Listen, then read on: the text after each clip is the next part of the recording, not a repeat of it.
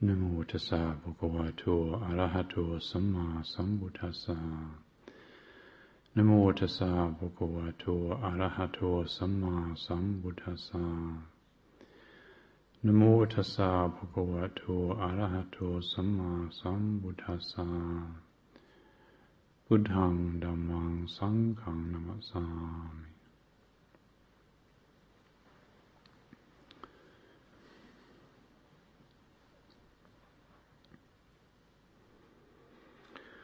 Well, it's very nice to be back at Chithurst again and enjoy the generous hospitality of the resident community here, Ajahn Sucitto and the other monks, and also this afternoon had a chance to go down and enjoy a cup of tea and chat with my Kiwi friend.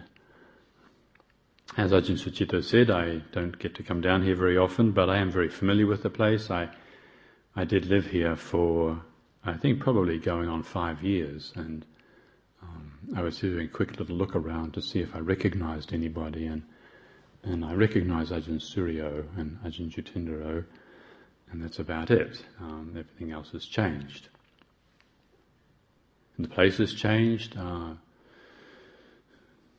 I've got a lovely room up here, upstairs above the Dhamma hall here, and when I first came to Chithurst about 27 years ago, I lived right up here, exactly up here, and upstairs above, what was the old, what was it called, the stables or something, the coach house, the old coach house, and the bats used to fly in and out in the evening, and it was a bit rustic. It's certainly nothing like it is now. So this evening I thought, as Ajahn Sucitto indicated, tomorrow there's an ordination ceremony here. Oh, I just recognise somebody.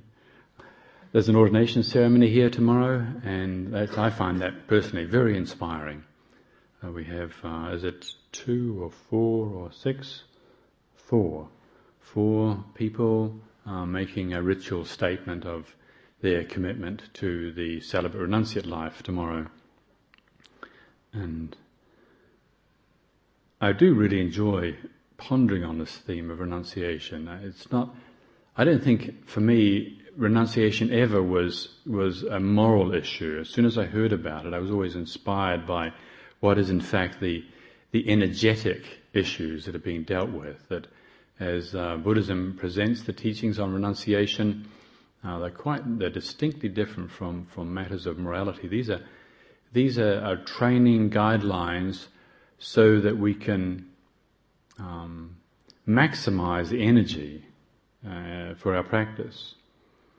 And so I always found this matter of energy in general. I can remember as a kid, I was just reflecting on this, that when I was very young, I remember the enthusiasm I discovered when you can make a particular effort and get a specific tangible result. Like, for instance, I was thinking about on my old bicycle I had a dynamo. I don't know, these days probably everybody's got batteries on their bikes these days, but when I was a kid we'd have a dynamo, and it was this kind of clunky contraption that you'd lean against the wheel, you remember, some of you, and this little thing would whir around at the top, and it would get light, you get this light coming out, and the more you pedalled, the more light you would get. And I found that's really interesting, that you could, really make a difference like this. And then discovering a magnifying glass. I remember as a child discovering the power of a magnifying glass when, all you have to do is just hold this thing at the right way, and you can have fire. Yeah, you can have fire. And I'd hold it on my skin sometimes, and you could feel. And then you set paper alight and hay alight and so on. And then I remember we moved on to things like you'd get 2 screws and 2 bolts and a nut, and you'd cut the little caps out of, for a cap gun. You cut the caps out and you put them in there, and you'd screw these 2 nuts together with 2 bolts together with a nut, and you can make really quite a nasty little weapon out of these things. And the power of, that. Anyway, I didn't I didn't go on to develop that side of my creative ability. But when I did, it's related to this theme of renunciation, because when I came across the Buddha's teaching, and particularly the way Ajahn Chah talked about the training, that if you really want to make a difference, if you want to have an effect, in this case on your mind, you want to change something, it is possible. It's really possible, and this is what renunciation is about, like giving up eating in the evening, giving up intimate sexual relationships, giving up music. I mean, these are not moral issues. Well, it could be the moral element to it, but that's not what the renunciate training is about. But rather by putting aside, and consciously, intentionally, putting aside something, not as a judgment, not because you think there's something wrong with listening to music or something wrong with eating in the evening. And I found out recently that it wasn't that long ago that the church had banned forks. Did you know this? The forks that we eat with?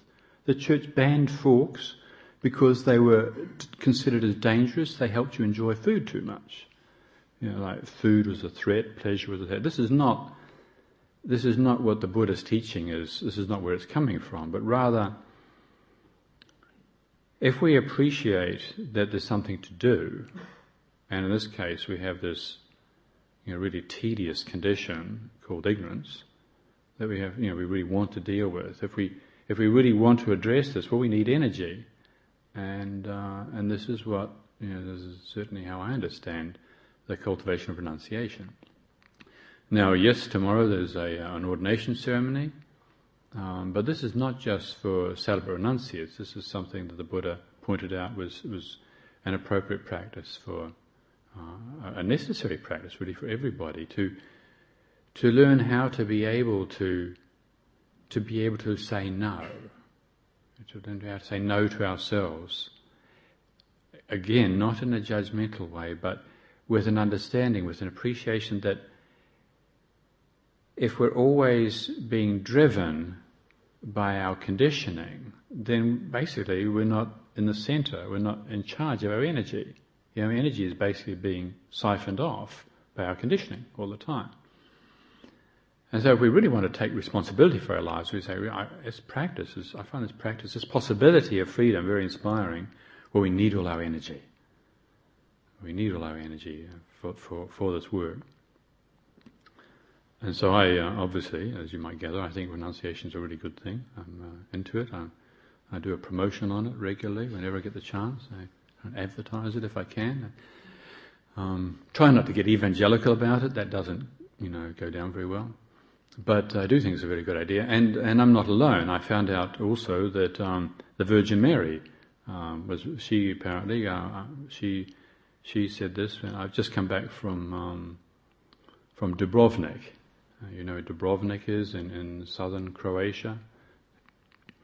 I went to stay with some good friends there for a couple of weeks and had a nice quiet time. But on the flight out, the plane was absolutely full, and when we arrived at Dubrovnik airport, the place was teeming. There was like thousands of people there. And much to my surprise, there's all these buses called Paddy's Tour and Limerick bus companies over there. And it turned out it was full of Irish people, all going to this place where the Virgin Mary apparently appeared. What's it called? Medjugorje. Thank you. We've got a Slovenian assistant here. Medjugorje. And apparently the Virgin Mary appeared there to a couple of peasant girls on a hillside, and the message she gave was that what the real world needs, what we really need, is renunciation. And so pondering on this, again, I don't think it can be emphasized too much that this is not about taking a position against eating in the evening or makeup or music or intimate sexual relationships and so on. This is not about that. It's rather about finding that place within ourselves where we're not being driven by our conditioning, where we're able to say no. We're able to say no. And what happens as a result of that is that we find we have this capacity to let go in a very gentle way. We all hear Ajahn Sumedho, Ajahn Chah, read all the teachings about letting go, and of course we all think it's a good idea. And what we try to do, of course, is to get rid of things. We would try to push things away, things that cause us suffering. And letting go, when it's real letting go, of course, is something quite different. Letting go is what happens when we finish with something. When we don't need to hold on to it anymore. We're not depending on it anymore. So I consider renunciation as really often it's a matter of letting go of what's extra. And I often contemplate, is this necessary? Letting go of what's not necessary, letting go of the things that we always add to the situation. So of these gestures we make physically, of letting go, the precepts, letting go, eating in the evening, letting go of music and so on. These are the outer forms that encourage the spirit of letting go inwardly. Because really what we're trying to let go of, that thing which is ultimately extra, which is me. This me and my way. My expectations, my demands, my requirements. And we go through life with all these accumulated conditioning and tendencies and habits and so on that actually, when you look at it, I don't think it's very difficult to see that actually it really spoils life. The assumptions that we have about way life should be, and the assumptions we have about how I should be, and these assumptions actually get in the way. They trip us up. I got tripped up this morning. I think it was a very minor point, but I have this assumption that Ajahn Sucitto, when he starts to give a Dhamma talk, it's going to at least last 1 hour, if not an hour and a half. And so after the Patimokkha this morning, he started to give a Dhamma talk, and when he finished after 5 minutes, I was so shocked that I forgot to do the Handammayam, and I was supposed to do this, second month supposed to do this acknowledgement of appreciation, and it was a very lovely talk, actually, a very nice talk, and I would have been pleased to do the Handammayam, but I had this assumption, Ajahn Sucitto always talks for an hour, at least an hour and a half, if you're lucky, and we all have examples of the assumptions that we have in our life, and we get around burdened by these assumptions, but how do you let go of them? That's the thing. How do we let go of these conditioned assumptions that we have with regards to ourselves, with regards to life, other people, and letting go of habits takes energy. And I feel this is what renunciation is really addressing, that when we train ourselves to say no to these fairly neutral, simple things, like I often encourage people to say no to listening to the news once a week. A lot of people are addicted to the Today program. I've heard that some people can't even get out of bed without James Naughtie or John Humphreys there to help them. This is, the little things that we have that we feel very comfortable with. They're not big deal moral issues, but if we choose to learn to say no, so can I say no to turning on the Today program? Just so we know that we can say no. Because the good thing is when we know we can say no, then we can say yes in a different way. This applies to a lot of things in life. That to really be able to say yes in a wholehearted, embodied, enthusiastic, trusting, responsible way, if we don't know we can say no, well, it's kind of doubtful really that we can say yes, really, responsibly. And so taking on training as a householder in various ways, or as in a formal committed lifestyle way, as a celibate renunciate, as a monk or nun, I think it's addressing this principle of learning how to access the energy that we have in a very conscious, responsible way. And then we find that also what happens when we recognize we have this potential to generate this energy, that there's a certain confidence comes from that. It's just like with physical confidence. If you're healthy and strong, well, you can look after yourself. There's people around you got bugs or whatever. You're not terribly afraid of getting sick. Whereas on the other hand, if you're very sick and weak and feeble, well, then we always feel vulnerable. Well, the heart is the same. That if we find ways of skillfully generating inner strength and stability, we feel we can take an attack. You can be more open to things. You don't have to be so afraid of being hurt. And with that comes also an ability to look at things, to open up to things, and to take things on. To admit, for instance, how thick we can be, how unaware we can be. I mean, I was very shocked recently when I realised, probably a good number of you will realise, would have heard, will recognise that it's 40 years since Sgt. Pepper's Lonely Hearts Club Band came out.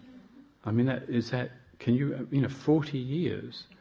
I can remember when my father was 40, he was geriatric. When my father was 40, he was almost finished. And now, it's 40 years since that, life-transforming experience of Sgt. Pepper's came out. So, but anyway, when you get these little kind of shocks, or whatever, you're surprised by something, or when the senior monks, we get together these days, and Ajahn Sucitto is taking Omega something or other, 30 or Omega 3 or something, and I'm taking this. We all sit round and we talk about who's got what disease, but actually to really take on board aging, it takes a certain preparedness, because denial is really strong, and this is, denial is just another word for ignorance. We have these conditioned tendencies of ignoring reality that have serious consequences, and it shows up when you get shocked that you hear that it's 40 years. Or I was shocked the other day when I found out that Hiriko here has never heard of Dark Side of the Moon. He thought it was an astronomical phenomena. I can't believe that I know anybody who doesn't know Dark Side of the Moon. That was something in my life that was profoundly important. Well, we're getting old. We're really getting old, and to take it on, to really take it on, and death is a real thing. Now, we only get shocked. This is something to think about. We only get shocked. Why? Because we're holding on to false assumptions, isn't it? Why do we get surprised by things? When there's nothing wrong with being surprised at some of waking up, it's a fine day and you're surprised, wonderful, and enjoy that. But I mean surprised, shocked at things like old age, sickness and death. These things shock us because we're holding on to things that are not real, not true. So how do we see through the veils? How do we see through the assumptions? How do we see through the conditioned habits? Well, it takes energy. It takes energy, and again, I think this is how I relate. This is what I understand renunciation is about. It's a way of generating energy consciously and skillfully, so we can. It's like it's a burning. It's a burning of these false views that we have about ourselves, about others. The views that we have about ourselves. I'm this kind of a person. I am inherently limited. When I come across this experience, when I have this experience, when this happens to me, I can't handle it. That's a view. That's an opinion. That's a conditioned perspective. Now, what's happened in the past might support that view, and it might be difficult to not believe in that view, but if we generate sufficient internal energy, then what happens that when this impulse, this trigger, this conditioning comes up that's about to solidify into a me that's like this, what happens? Well, there's another possibility. A completely different possibility exists because of this new momentum the momentum of renunciation, the momentum of restraint, which inhibits the assumption. We don't have to grasp. The habits of grasping are so strong and they're so difficult to undo. But there is something we can do about it if we know how to tap into the kind of energy that undoes these assumptions, undoes the habits, undoes the conditioning about ourselves, about others. I mean, the world is racked with, horrible, tragic assumptions about each other, the different nationalities and so on. And they're very, very serious consequences, aren't there? What goes on. I mean, these are not small things, but the outrageous and regrettable and unnecessary fears and then behaviour that comes out of being driven by these assumptions, the conditioning. And if we don't have a practice going, if we don't have a practice that is fueled by energy, then we can fall for this. And it hurts. It causes pain for ourselves and it causes pain in the world. And I don't think that monastic communities are free from this as well. Believe me, what goes on in monasteries, these 4 guys that are going to take precepts tomorrow, I don't know, I hope they've been around long enough to know that monasteries are no escape from people being pushed around by their deluded assumptions. But the wonderful thing is that we all share something, and that is, and this is what the spiritual community is about, it's this shared aspiration for going beyond this. And so, for us, giving up music, it's difficult. Music is one of the serious great pleasures of life. And giving up music, giving up growing your own vegetables, personally. There were other things in life that I didn't find so hard to give up, but being independent, being able to grow your own cabbages, it's just being able to look after yourself. You've got to give it up.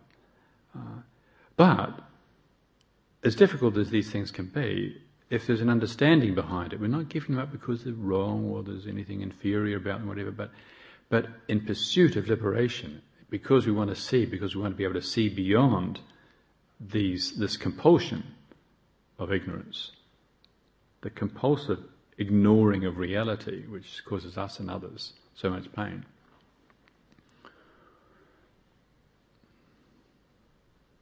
Then we're willing to do it. There's a willingness. There's even a joy. I'm sure if you talk to these 4 guys, you see that there's a real privilege to be able to make this gesture of renunciation. And that's very different from what a lot of people in the world think about renunciation. They think, how do you do it? It must be so difficult. It's just, it's so hard and, you poor things. No, it's a privilege. It's wonderful. It's a good fortune.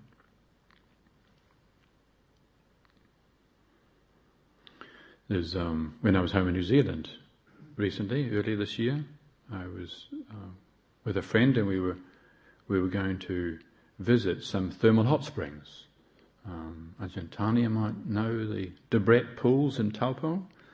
Some very, very pleasant places that I used to frequent as an adolescent, and my friend and I were driving past this place, and I said, you can get these private pools there, you don't have to go into public pools, which, as a monk probably wouldn't look very suitable.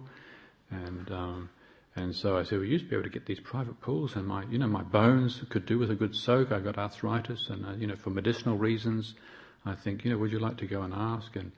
And so, sure enough, we parked at the Debrett Hotel, and he went over to the lady in the kiosk there and explained, and he came back and said, we've got some private pools, and we can go, and I've hired a couple of pools. And so we're walking down there, and he said to me, that lady in the kiosk there, when I explained to her that I've got a monk who wants a private pool, have you got some private pools? She says, I got no time for monks, they're a complete waste of space. And at first I thought he was joking, but I questioned him and he repeated, says, no, she says, I got no time for monks at all, they're a complete waste of space. And we do have private pools if you really want one. And, it moved my mind. It moved my mind because I was busy trying to inspire this friend who was with me about how nice Kiwis were. The Kiwis are very hospitable people, not just good at rugby, they're also, really friendly people. And then this woman in the kiosk said this about monks. And well, anyway, where it was coming from is this this kind of attitude, uninspected assumptions that we have about each other and about ourselves. And this is the world. And I think it's helpful to understand this, that we can get around thinking the world is such a solid thing, that wars are such a permanent things, and problems in relationships and problems within the community are permanent things. And we forget that, sometimes we get around thinking that we're powerless, we can't do anything about it, that, it's all terrible. Well, my experience is quite the opposite, that with the power of renunciation, actually there is something we can do about it. It's wonderful to be able to, however, even when we're sick, to recognize that if we just remember, if we've done the work beforehand, a little bit of work beforehand, and then we remember in the moment that there is this possibility of generating this power with understanding, with mindfulness, with restraint, that you tap into something whereby you can undo, you can dissolve, you can outshine these old assumptions, these old habits we have about ourselves and about life, and about each other. And so then we don't feel powerless. And actually on that occasion when I was, as I said, my mind was moved a little bit for a few minutes, and it kind of interrupted the anticipated experience that I was, planning on having in the pool. I got in the pool, and there was a nice little underwater bench, and I was sitting there, and my mind was, churning over. I wasn't really having a soak in the pool. I was preparing a conversation with this lady that I was going to have on the way out, and I thought I would go up to her and say, "You got a problem with monks or what?" When was the last time you met a monk anyway? And I thought I would educate her a little bit, and I thought that I would help her. That's what I thought. But the wonderful thing actually is the momentum of practice. The momentum of what was going on was that actually I'm not committed to that. I haven't spent the last 31 years cultivating, being unpleasant to people. Really, cultivation of renunciation, it gets its own momentum, and actually letting go happens. I didn't sit in the pool and think, I've got to listen to the sound of silence, I've got to watch my breath, I've got to watch my body posture, I've got to do something to overcome these thoughts. No. Just the momentum of the practice is you sit there for a while, and you just be present. Be present. You don't have to keep doing something. Letting go again is something that happens. It's not something we do. We don't do the letting go. Letting go happens when we've finished with something. And when we've finished with our false relationship, for instance, with resentment or indignation or anger or greed or whatever, when we've finished with it, in other words, when we're no longer feeding on it, fades out. And just in a few minutes of sitting there, I highly recommend it. Thermal hot springs are a great place to practice. Just after a few minutes of sitting there, suddenly what I noticed was coming up in my mind was these thoughts of, I really look forward to walking out and just giving her a smile. And she doesn't know what the life of renunciation is about. She just had a bad spiritual education. And I wanted to go out and do something to make her happy. And what came with that was also the recognition of the process, that I didn't even realize that I was dwelling on nasty thoughts. It was just kind of, to start off with, it was just, kind of tripped me up a little bit for a few minutes there. But just after a few minutes of just sitting, not following the habits of becoming, of going, of doing, whatever, getting rid of my unwholesome thoughts, just, trust in the momentum of practice, of being present, no judgment, here and now, body, mind, letting go happens. And then the joy arises. Yeah. And you see, this is the way it works. Okay, in the beginning, yes, we do have to go through the forms. You join a monastery, or you take up a training, and you go through these practices of keeping these precepts, like not eating in the evening. And in the evening, in the beginning, you've got to make an effort to do that. You got to stop yourself from dwelling on thoughts of food, or even if you're a little bit frivolous, stop yourself from going to the larder. And that's seriously frivolous, actually. I remember when I was a naughty novice in Thailand, I had the job of making the hot drinks for the monks. And, the monks are not allowed to make their own drinks. They didn't have access to the sugar kuti, we used to call it, the sugar kuti, which had all the yummy things in it. And I was the novice who used to go and make the drinks, and I'd take the stuff over there into the kitchen, and I would just stuff myself for half an hour. Just stuff myself. They have these big lumps of sugar, nam oi they would call them, big lumps of cane sugar, brown stuff, and I would just pig out for half an hour while I was making the drinks for the monk, and then I'd take them over something that was vaguely sweet. I couldn't drink anything because I was really sick. But well, in the beginning, the training and renunciation can be hard. We've got to make effort. We've got to make a directed effort. And it's like with learning any form. The forms are there to support the spirit. The spirit of renunciation is the perfectly, intimately familiar ability to not follow my compulsions. In other words, to let go of my way. That's the spirit, to be able to let go of my way. But the forms are something else. The forms are there to support the spirit. So if we don't understand this, well then of course we make a big thing out of the forms, and this is why renunciation, for instance, has got a bad reputation. People see all the forms, and then sometimes the people who keep the forms don't understand the point of the forms, to support the spirit, and so they make a big thing out of the forms.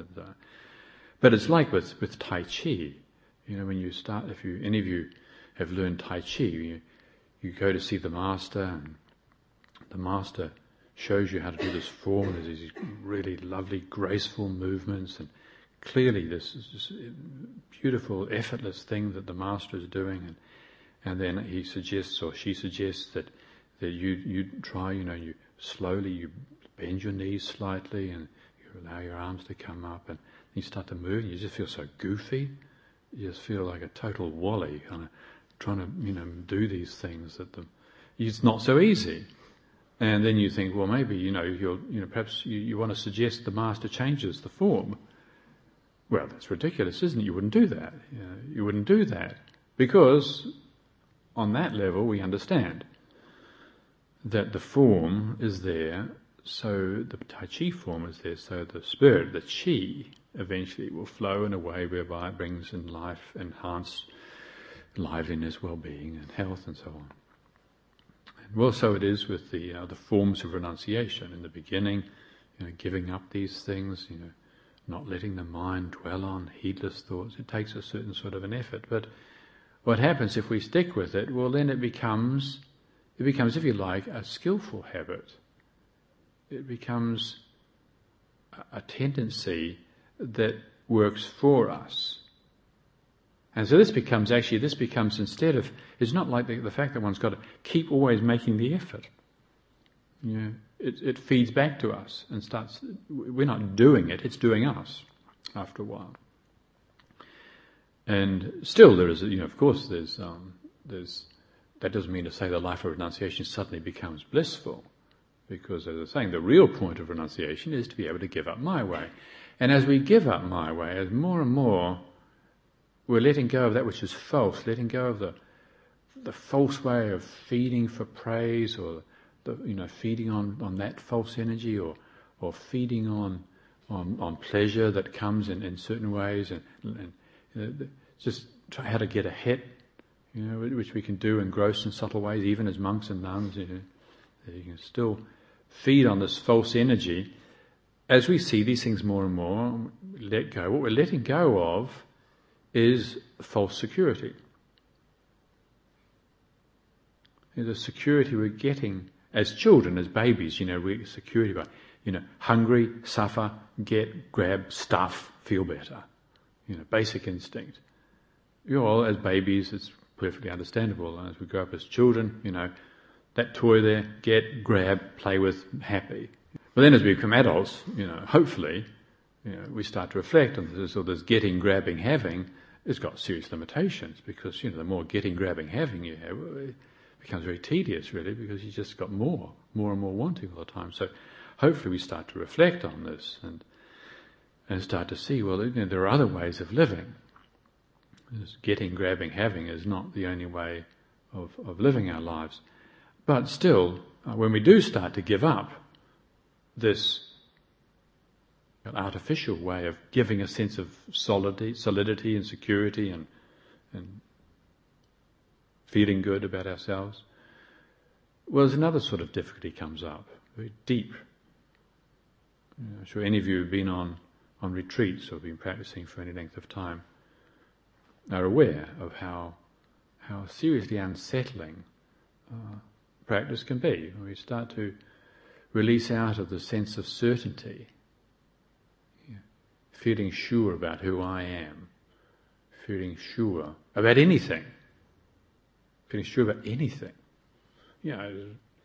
somebody was talking to me about this the other day, and I forget who it was actually, but I do remember what it reminded me of a time when, not so long ago, I went through a period, I just agonizing sense of the utter meaninglessness of everything. Utter meaninglessness. And you can't even have the thought, what's the point of anything? Because even that was utterly meaningless. What do you do? Well, I think this is something that it's what we have to go through. But if we prepare ourselves properly, we don't assume, again, the validity of these thoughts. This is like giving up certainty is not, giving up certainty is not a bad thing. Giving up certainty actually feels good because a lot of the certainty we've had is a false certainty. I'm sure about who I am, I'm sure about what I'm doing. These are ideas we have about who we are. So giving up, in fact, renunciation is not really giving up anything other than our deluded ideas about who we are and what we're doing. However, having said all that, we do still, as we progress on this path and whatever, as we're doing it as a householder or doing it as a celibate renunciate, we do need to be very cautious and very careful. The path of renunciation, like anything that involves energy, can be very intoxicating. You can get a lot of energy going, get very enthusiastic and get enamored with the life of renunciation and get a little bit crazy about it, really. And so the Buddha also encouraged, very alongside the encouragement for renunciation, also modesty. Ajahn Chah was, once I was, in fact, just before I was leaving Thailand, I lived there for 5 years, and just before I left, there was a young monk there who I was translating for, and he asked me to translate to Ajahn Chah what he wanted to do for the Vasa, for the rainy season retreat. He wanted to do the Nasijik Vata, the sitting up, not lying down at all for the whole 3 months, and only going to do the 3-robe wearers practice, and was only going to do the 1 bowl eaters practice, and he was going to do this practice and that practice, and there's 13 Dhutanga or ascetic practices that you can take on, and he was doing as many as he could, or he was going to, and he was asking me to translate this to Ajahn Chah and explain his determination for the Vasa, and so I was going through this, and Ajahn Chah listened. Oh yes, it's very good, he said. And then at the end he just said, well, he said, I think what you should determine is just keep practicing whatever happens. And that's enough for now. Yeah. Even the practice of renunciation is something that we can get out of balance in that as well, and alongside generating energy and enthusiasm and renunciation and deepening and breaking through and burning through and so on, also we need to remember the place of patience. That if we haven't got patience, then even renunciation goes wrong. Goes off. And patience is really a wonderful strength. Sometimes in our spiritual practice, we can become enamored with the things that are very clearly visible, like insights and energy and concentration or stages of renunciation or ability to practice renunciation. These things are very energizing and inspiring. Whereas you talk about patience, you think, oh, what a wimpish kind of practice patient endurance is. But really, without patience, it's very difficult, in fact impossible. Again, talking about Ajahn Chah, remember he had this expression, Ting tisuk kami de oton taunana, Ting tisuk kami oton taunana, which means in the end, there's just patience. We can try, energy, we can try renunciation, we can try loving kindness, we can do all these things, but we also, at times in practice, get pushed into corners where nothing works. Absolutely nothing works. Absolutely nothing we can do or try is going to make any difference. And what are we left with? Well, hopefully by that time we've already trained ourselves and prepared ourselves with patient endurance. And patient endurance, I say patient endurance and renunciation go together, because renunciation is really giving up our demands for things to be otherwise.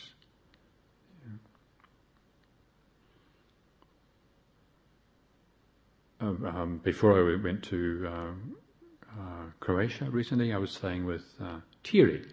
Many of you will remember Thierry Tisserot, who used to live here a few years ago. He's back living in France now. And he reminded me of a talk of mine that he heard many years ago, where I referred to an advertisement I saw on somewhere. I saw an advertisement for a bank card, a credit card, a piece of plastic, And this bank was advertising their credit card. It says, take the waiting out of wanting. Get such and such a credit card. And you don't have to wait for anything. You can get it now. You have it now, And these days, of course, with Amazon.com and eBay, it's even nicer, apparently. I don't have a credit card, fortunately, but apparently it's even nicer. You just, within 2 days, you've got your book from Amazon or whatever. And, well, it's a real con, isn't it? Take the waiting out of wanting. It doesn't work. You can't take the waiting out of wanting. But anyway, what Thierry was saying was he's twisted it around and said he's taken the wanting out of waiting. I thought it was very clever. To learn how to wait without wanting. To learn how to wait. I think it's a wonderful suggestion to the mind. It's really a skill. Again, as those guys who are joining the community should prepare themselves, because we're professionals at this. This is what we do. I always kind of find it funny when people say, I apologize for keeping you waiting, because it's what we do most of the time. The abbot is, always making you wait for something, and you wanted to get on with eating or leaving the chanting or leaving the sitting or finishing the talk or whatever, but we make a practice out of it. And this because we make a practice, not because we're a bit sick, not because we're perverted or something. It's not like nails and hair shirts or something, is it? But no, but if you learn how to be able to wait without wanting, I don't know what to say about it really. It's just very good. Yeah. Well, not that I'm that good at it, but I got a little feeling for it. And it's a certain sort of strength. You can learn from very difficult situations. Mostly we get around thinking that for practice and for life, for everything, that things have got to be agreeable. Well, we need to, pretty early on in practice, get the message that it doesn't work like that. That it's the difficulties really are the things that, we all heard this, but it's the truth. The difficulties are the things that teach us most. Well, how do we learn from the difficulties? Well, patience is wonderful. It's just incomparably good stuff. Somebody came to me recently. We were talking about their practice, and they've been practicing for many years, and really making a lot of effort to practice, and very committed, and made a lot of gestures of renunciation. And yet, as she was explaining her practice to me, it was quite clear that there was a sort of an underlying demand for results. It's like, after all I've put into this, and after all these years, after all this effort, there was a sort of something there that was kind of not really there in the moment, but was requiring something. And so I suggested to her, I said, well, how about if you imagine that, like you had an appointment to see the Buddha, like you're in the Buddha's waiting room, and the Buddha's in his office, and you've got an appointment to see the Buddha. In other words, enlightenment's coming, it's yours. It's coming, insight's coming. It's just a matter of time. Now, what are you going to do when you're sitting there in the waiting room? I mean, what are you going to do? If you've got an appointment with the Buddha, and he's in his office, what are you going to do? You're going to bang on his door and demand he sees you now? I mean, we wouldn't do that, would we? So I suggested that as a contemplation she hold us, that, this is practice, this is what we're doing. But basically, all of us are sitting in the Buddha's waiting room. But how do we sit? How do we wait? How do we be with these compulsive desires, the gross ones and the subtle ones? Well, it's my experience and my encouragement, particularly this evening, on the eve of this ordination ceremony that's coming up, that we consider what renunciation is, nekamma paramita in Pali. What is it really?